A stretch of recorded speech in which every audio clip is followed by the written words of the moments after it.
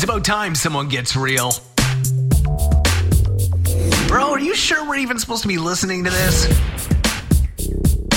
Welcome to the Church Misfit Podcast with motivational and thought-provoking content designed to push you further personally, professionally, and spiritually. If this don't move you, you might be dead. Here's your host, Catalyst Collective founder, Joe Elliott. All right, this one is for all our leaders out there, church leaders, pastors, ministry leaders. We hate the title of this, prayer storming. Yeah. I can't think of a better way to describe it, and I need some alternate ideas. But here's the premise of this one, and then you guys can help us out. I love the idea. I hate the title. Yeah, we hate naming things. I think the worst part of ministry is having to name something new, a new program. That's why we went with Catalyst. Yeah. I mean, sir, at the end of the day, just steal from somebody else. I mean, They stole it from somebody else. I know. I mean, how many Greek words can we look up and try to turn into something cool? I mean, it's already been done. I think the next move in like youth group names is just going to be like hand signs, like the youth group formerly known as Prince. I like it. Yeah. So no more, just signals and signs.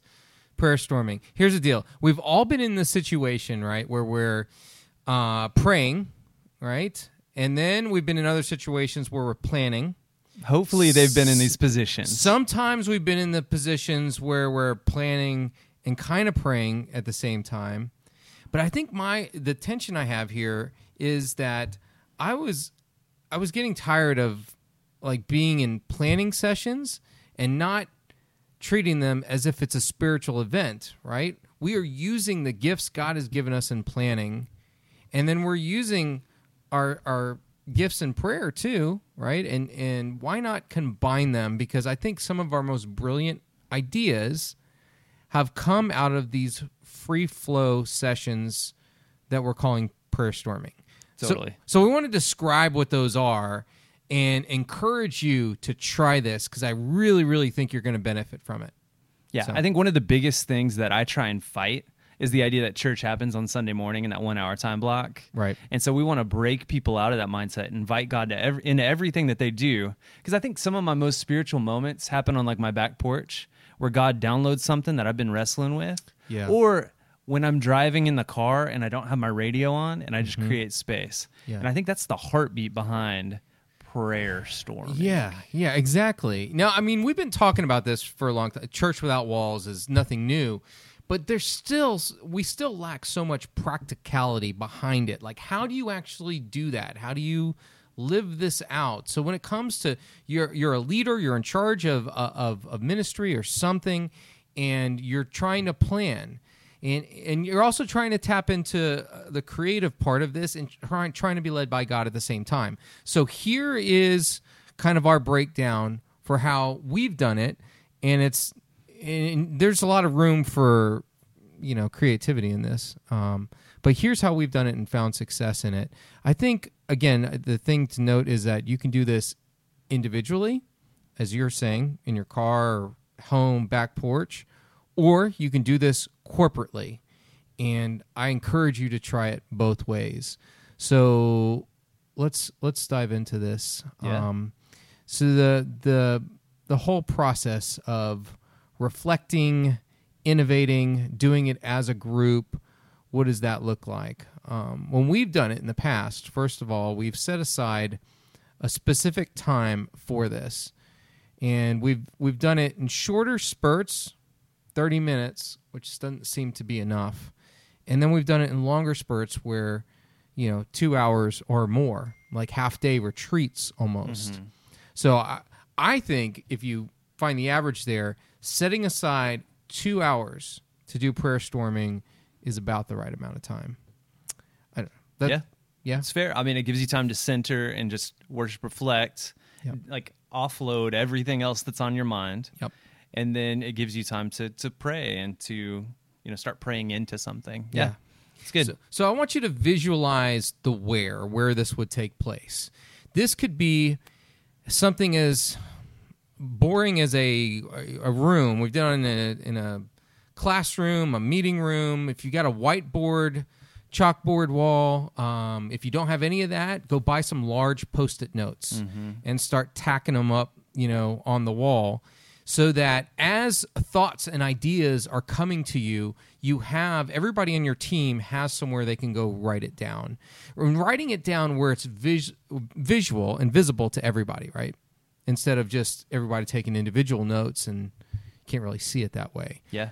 So we've rented out space at coffee shops to do this, but it's normally a more private setting. Yeah, an office, a home. I mean, any private space that's set apart. Yep. You can do this. That's the great thing. Yeah. Living rooms are great too. Chalkboard walls. Yep. That's so you're in a space where people can get up, walk around, roam, sit down and be comfortable, and go to some wall and take a note at some point. So that's important. And then you need access to the internet, because unlike most prayer sessions these days where your phones are typically put away, unless you're pretending to read from the Bible and you're really checking Facebook. Never. Yeah, that never happens. But you need internet access, because as you're praying, when in this flow, when God gives you an idea for something, or a thought comes into your mind, or somebody else says something that they're praying out loud and it triggers something in you, you want the flexibility to go ahead and get to that laptop, phone, or device and look into it. Like Google it. A word triggered something. Don't wait. Look into it right then and there. I think you do that better than anyone else I know. And maybe your mind is wired that way, but every time we're in a meeting, it feels like you space out, but you don't. Something grabbed your attention, and I don't know. What happens? How does your mind operate in those settings? Yeah, I don't know. My mind's a weird place. Yeah. And so I've heard them talk about INTPs, which is my Myers-Briggs personality type. Yeah. And basically, there's this giant web above my head that is my mind, and everything's interconnected. And so I'll be in a meeting, and we'll kind of get caught in the process sometimes, which is why I love prayer storming. But my mind will already be 3 steps ahead, and I'm starting to put pieces together and figure out, could this work? Or it sparks a thought and, sends me in another direction. So I start looking things up, and that's kind of how that works. I try to write things down. Otherwise, I'll end up in like a YouTube, cycle. But like, as long as I'm writing things down and I'm intentional with it, then it can spark all sorts of other ideas. Yeah. And that's great. And so, because as you're giving permission and freedom to everyone in the room to just follow those promptings, whatever those are, and to look into it. So if you had a random thought, pursue the random thought, right? That's part of the prayer storming. So people can be praying silently. People can be praying out loud. At some point, you do want to kind of bring everybody in together and talk about what you're seeing, what your thoughts are, what you're feeling, what ideas you had. So there's a practical time, too, to kind of pause, right? And now you can go back to a free flow kind of prayer movement, praying around the room. Maybe you got worship music going on in the background that you can turn up and down as needed. But when you enter into this, you do have a target. You have an idea in mind, right? So you're planning. You know what you're planning. You have a loose idea of it or a goal. So some of the goals and things that we've done through prayer storming has been as big as, what will we do in a 24/7 space, right? It's big, big, big vision. Like, what could we all do? Let's dream big. What's this going to look like 5 years from now, 10 years from now? And that was the focus. Yeah. Right? But then we've also come in with a smaller focus. Like, we need to look at the next 6 months, and here are our 3 goals over the next 6 months. We know what they are, and we want to get creative in the way that we attain those goals. So we have a prayer storming session around specific goals. Yeah. Calendars, curriculum, lessons. I mean, all of these things make great prayer storming topics, events, or even over like people groups. Like, how do we reach students? Yeah. What does it look like to serve students? Right. Write down all your crazy ideas.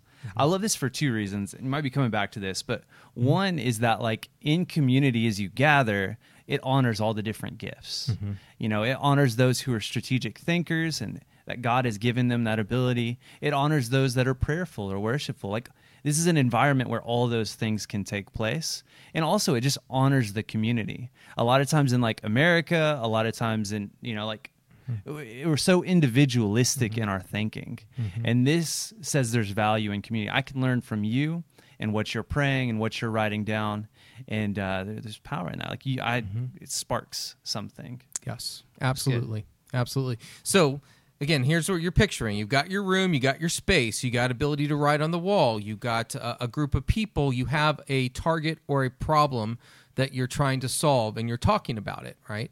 And so you know why you've gathered and what you're trying to figure out. And in the first 30 minutes, maybe you're allotting to praying and worshiping, and it's popcorn type prayer maybe, you know, and you're giving people freedom to maybe read, to research, follow those ideas that are coming into their head. And then 30 minutes in, you kind of pause it, you turn down the music, you stop, you gather everybody together, and we start looking at, hey, what were you thinking? What were you feeling? You feel like you know God's prompted you anywhere? What are some of these ideas that are on the board? You start looking at them. Yeah, look for alignment. Yes, themes. You know, yeah, totally. Yeah, and that is what are some things that multiple people wrote down or thought? Did anybody have anything like that?